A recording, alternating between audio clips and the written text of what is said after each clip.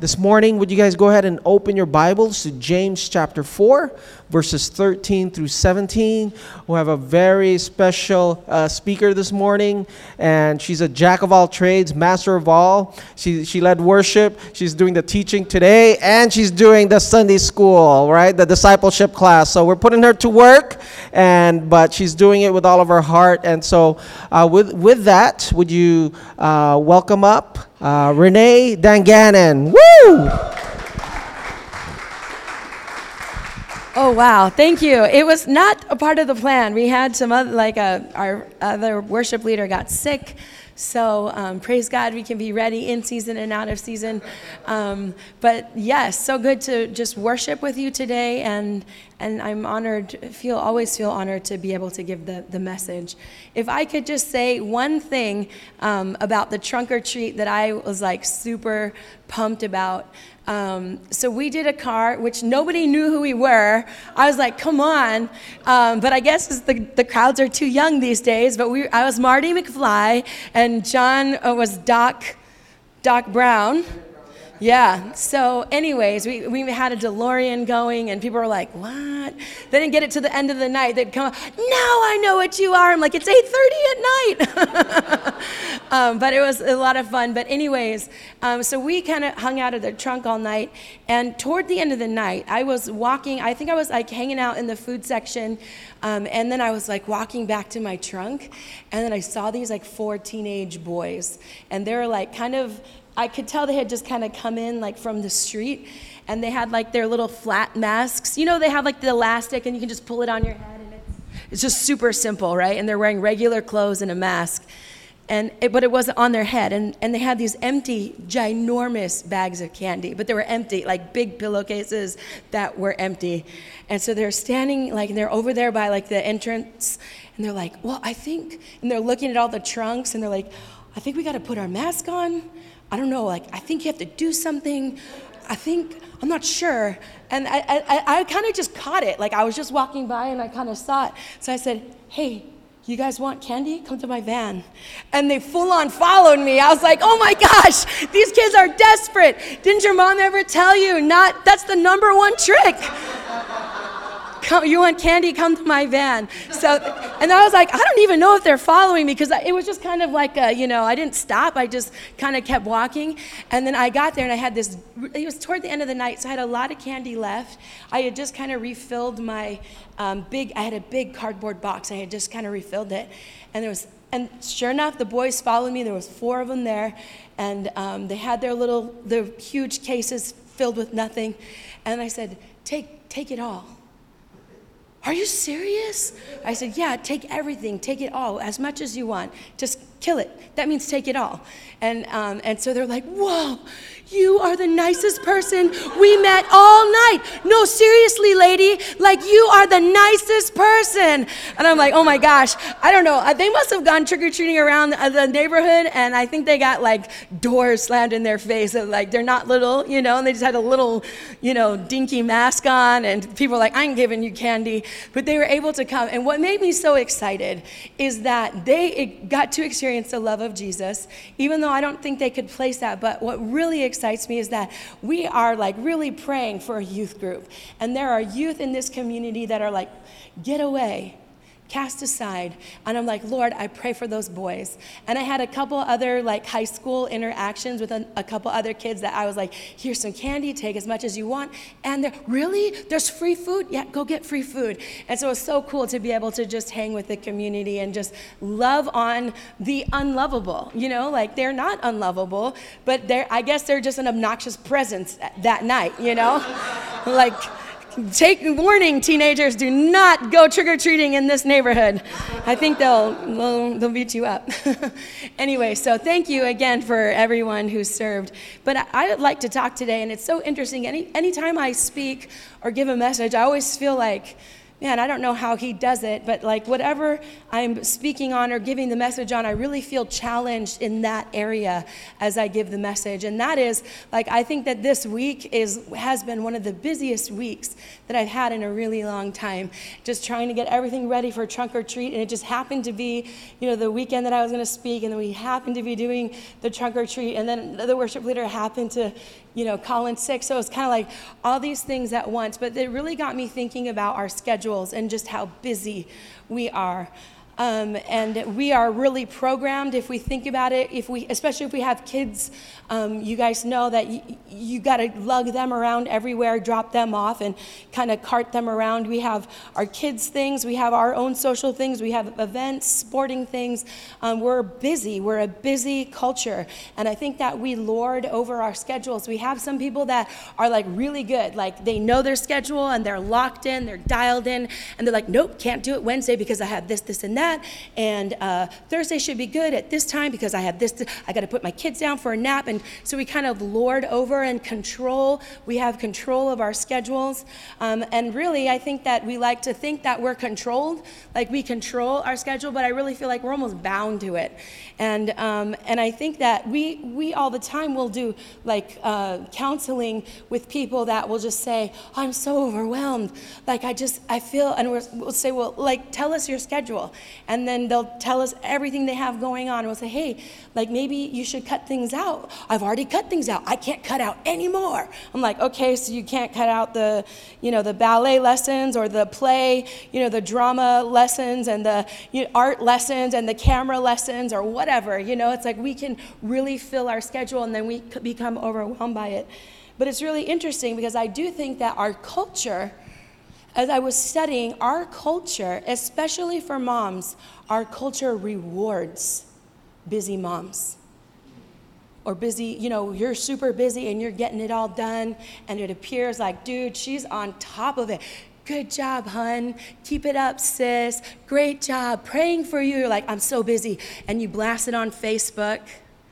Like, I got so much to do. This is everything I did today. And people are like, then you get like encouraging like notes from other moms or other sisters saying, good job. I feel like we have a sense of pride when we feel like we can get everything done. Technology, you guys know, like technology is supposed to make our lives easier and less busy, right? But instead, I think that instead of giving us more free time, it enables us to do more. It's really interesting. I was reading an article by the 1970s and 80s. The idea that technology would free us from drudgery and give us more free time was everywhere. In the book, The Mighty, author Christopher Evans predicts how technology will have advanced by the millennium to the point where we can enjoy a 20-hour work week and retire at 50. Like that was what was spoken in the 70s and 80s, that there's going to be this internet one day and it's going to help us like only work 20 hours a week and we're going to all retire at 50. Is that true? It's like, no, it just helps us work more. Like we're doing more. And so with that, technology has not saved us on time. It does help with dozens of tasks, but it seems that we're busier than ever. And I also feel like if we didn't get it all done, if we are overwhelmed by all the tasks, like we can walk around feeling defeated, we can walk around feeling overwhelmed. And so with that, would you all stand with me this morning as we read James chapter 4, 13 through 7. I can read and you can follow along. So this is what James has to say about the issue of time. Now listen, you say, today or tomorrow we will go to this city or that city, spend a year there, carry on business and make money. Why do you not even know? Why? Do you not even know what will happen tomorrow? What is your life? You are a mist that appears for a little while and then vanishes. Instead, you ought to say, if the Lord wills, we will live and do this or do that. And if it is, you boast in your arrogant schemes. All such boasting is evil. If anyone then knows the good they ought to do and doesn't do it, it is a sin for them. This is God's word. Would you pray with me this morning? Lord, we love you, we praise you, we worship you, we adore you. We love your word, we love your truth. And Lord, I pray, God, that today as we dig into your word, I pray, God, that you will just help me communicate with clarity. And Lord, I pray that our ears and our hearts and our minds would be open, that we would be transformed and freed up today, Lord, to live for you. We love you, God. We praise you. We worship you. In Jesus' name, amen. Amen. Would you be seated? I think as I was putting this message together, I was kind of thinking, it's really interesting that it has to do with arrogance or pride and humility, and it all has to do with time. That the issue of time can really raise up our pride and our arrogance, or we can approach it humbly. And that's what we're going to kind of break down today. I was thinking back, like, I wonder, let me see. And then I remembered. So when me and John first got married, I was 25 and he was 26. And as I was preparing this message and just thinking about it, I'm like, oh yeah, dude, we were pretty arrogant, like when we first got married. We had like the perfect plan, and we told everybody, well, we're gonna wait to have kids, we're gonna get married and then both work, and 2 years into it, then we'll start trying to have kids. And then we were living in this really cool Spanish style house that his parents owned, and we kind of owned it with them, and we're like, and then that's gonna be our house, we're gonna live in there forever, and there's renter property in the back. So we had our plan. And then the Lord had other plans. And it was so funny because we got married and 3 months later I was pregnant with Judah. So our anniversary is October 8th, 2005, and Judah's birthday is the very next year, October 12th, 2006. So my whole first year of being married, I'm sick and pregnant, and we had to move from that house, and we didn't even get to keep it like we thought we would. And I just feel life is so fragile. Even in saying oh, I'm going to have a baby on this time and it's going to be great. It's no, we all know that within seconds with that phone call with a family member or loss or anything, health diagnosis, that everything can change, that everything hangs in the balance, and life is fragile. And that's what James is trying to say here. But I think that the thing is that we live in an arrogant culture. Our culture today it's all good to say dude, I'm the best. If we look at sports, we love that arrogance, that somebody who's super cocky, oh, I'm a best fighter and I'm gonna beat him up, and we're yeah, we like that guy, and we kind of have that arrogant culture, and it's perfectly fine to boast, and we all kind of accept it. But the crazy thing is if you look in God's word, that there is not one sin that God hates more than pride. Out of all the sins, God hates pride the most. And if we go to James 4:13 through 14, it says, now listen, you who say, today or tomorrow we will go to this city or that city, or spend a year here, there, and carry on business and make money. Why? You don't even know what will happen tomorrow. And what is your life? You are a mist that appears for a little while, then vanishes. That the Bible says that you're a vapor. I heard one preacher say, an e-cigarette, they puff, and then that vapor is gone. That's our life. In comparison to eternity, we're but a vapor. And James says here, if you're going to make plans, we make plans. We don't even know if we're going to be alive tomorrow. This is the crazy thing, because that's really generous. It's really generous to say, hey, you don't even know if you're going to be alive tomorrow. We could say, I don't even know if I'm going to be alive by the end of tonight.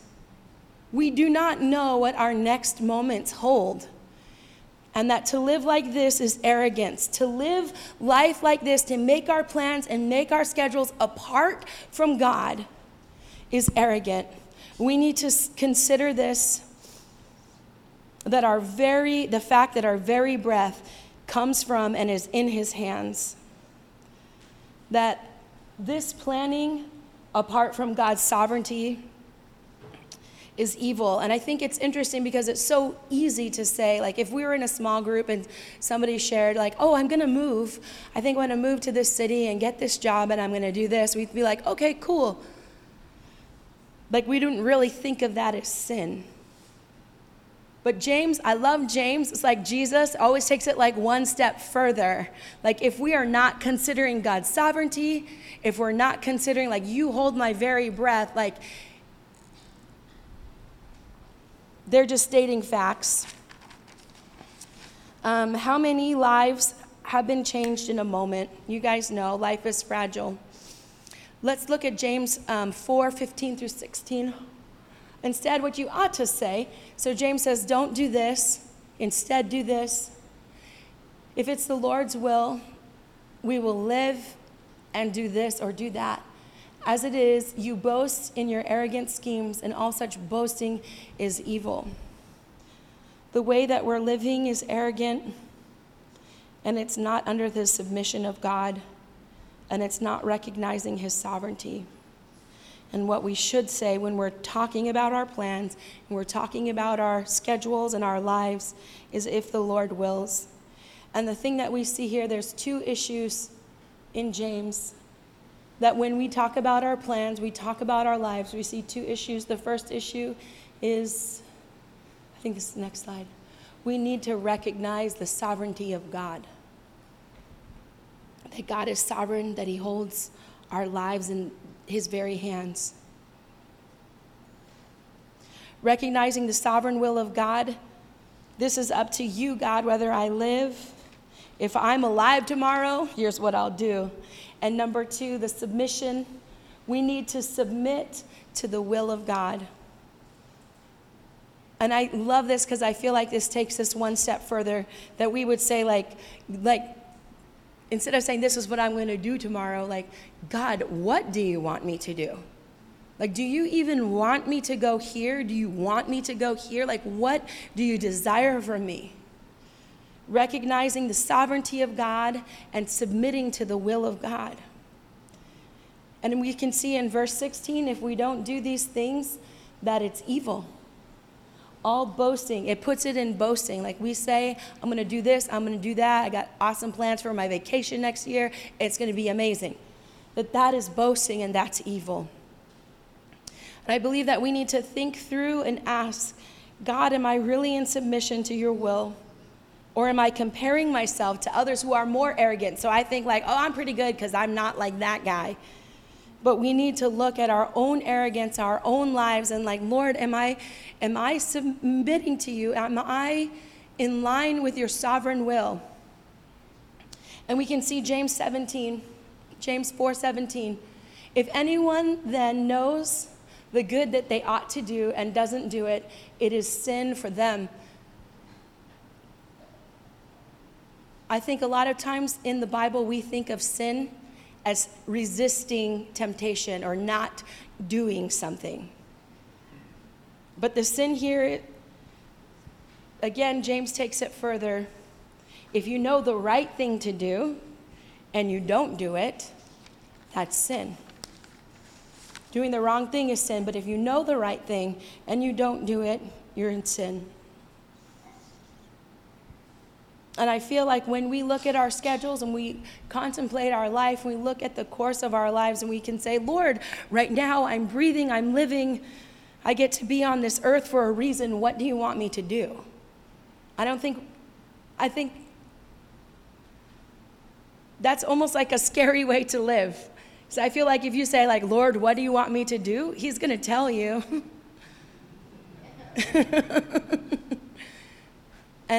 And then not doing what he wants to, like not doing it is a sin. And if you gave God complete control and we don't do what he asks us to do, that's the sin of neglect. And I love the book of James and how it talks about doing rather than just talking. I think a lot of times as Christians, we can say like, we know the right language, we know the right verses, and we know what to say. But James is about action. Let's do it, people. Let's do the word of God. Let's be the people of God that he's calling us to do. Let's not just resist sin, but let's actually do the will of God. I love this one preacher. Her name is Joy Dawson, and she has this really funny story. She says she was sitting in a church, and somebody got up and gave a testimony, and they said, God told me to do this, and I was like, no, Lord, I'm afraid. And then God told me again to do this, and I was like, but what if that's not my voice? Or what if, that's my voice and not God's voice? Have you guys ever had those, like, you feel like God's telling you to do something and you're kind of like arguing? And so what she was pointing out, so this person was like, oh God, after 6 times the Lord told me to do this, like I obeyed, I was so obedient and I did it. And Joy Dyson's like, that's not obedience. Like he asked you, you disobeyed 6 times before you said yes. And I think that that's true with the Lord. Like he's going to tell you what to do. He's going to make it really clear. And it's our job to be obedient, and anything else is sin. And it's crazy how the enemy can distract us with our schedules, with something like time, with something that we think, oh, I've got control over this. I can decide what school I want to go to, what career I want, the path I'm going to choose. I hold that future in my hands. But no, the Word of God says your life is like a vapor. You don't even know if you're going to be alive tomorrow. And I think that we need to consider this, and I know you've preached on this before, but always just saying, like, hey, we're going to do this tomorrow if the Lord wills. And just adding that to your language to just say, like, oh yeah, Lord, you are sovereign, and you are good, and you are holy, and I'm going to submit to your lordship over my life. I think if I can share a story with you, as we come to a close, I was kind of, again, anytime I do a message, I kind of look over the course of my life. And I remember I was 19, I was in Bible college, and I was serving the Lord like almost full-time at my church. I was like a full-time student, and just really excited about what God had for me and what I was doing. And we had one of my parents' closest friends. I've never shared this story publicly, and so just know that it's with the most, it's out of a humble heart. But this is what happened. My parents' good friend, their names are Russ and Karen Bartmus, and they've known him for years, 20 years. They went to the church that I grew up in. And the man is actually Barbra Streisand's producer, and he's worked with her for years and years. And that's like his full-time gig that he did. And he pulled my parents aside and he said, look, we have to have a serious talk about what Renee, like where Renee could go with her gift and her talent. Like we need to talk about this. And like my parents were like, what do you think about that? Like, they kind of told me, and they're like, oh, okay. You know how some parents like think their kids are like, my kid is amazing. They can sing and they can do this. Like my parents were never like that. Like my mom didn't even know I could sing until like later. Somebody's like, Renee can actually sing pretty good. So my parents were never pushing me or trying to get me the spotlight. It's always been the Lord that has allowed me to do what I do. And so when they heard their friend say, hey, we need to sit down and talk about where Renee can go with this, my parents are like, okay. And then they like talked to me, and I was like, oh my gosh, like that's amazing, like whoa. And so what I did at that point,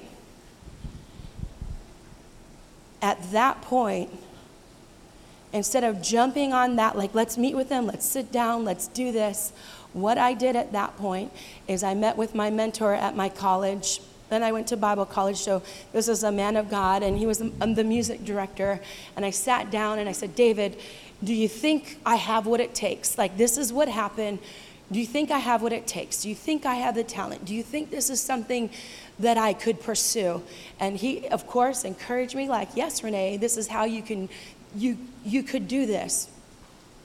And I said, well, see, the thing is, I've done athletics my whole life. If I want to be a professional athlete, like I know like what races to be at and how to like what races to win in order to get recognized, in order to be a pro. I have no idea how to do this with music. And he's like, well, tell you what, I'll tell you how to do all that stuff, and then you can do it. And then you talk to this guy, Russ, and that'll get you in. And so from that conversation, I went home. And for 40 days, I prayed and I fasted.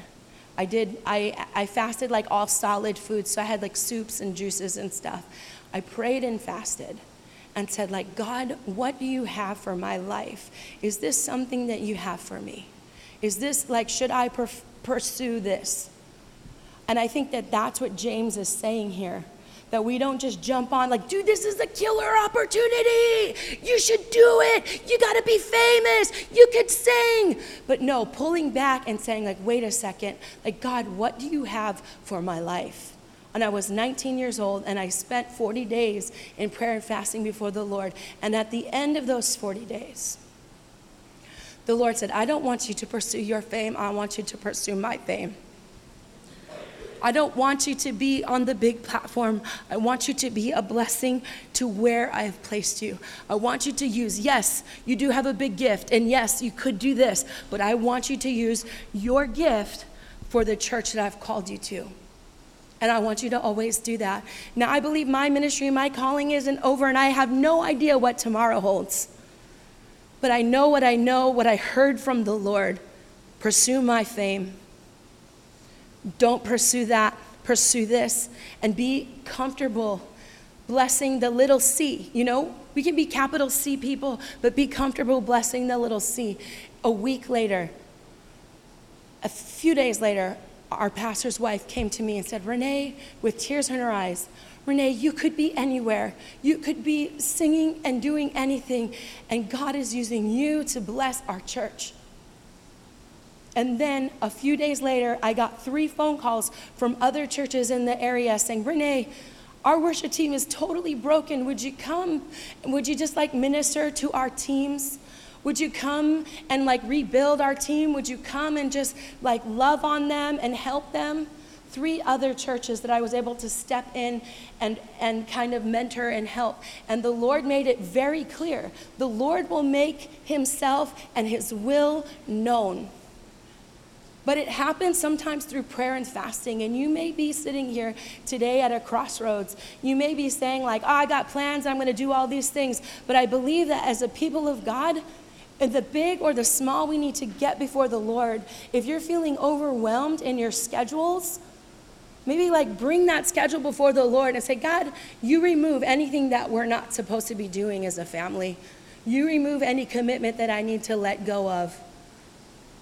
And we need to come before the Lord and submit our schedules for him so that we can be the people of God that he's called us to be. Amen?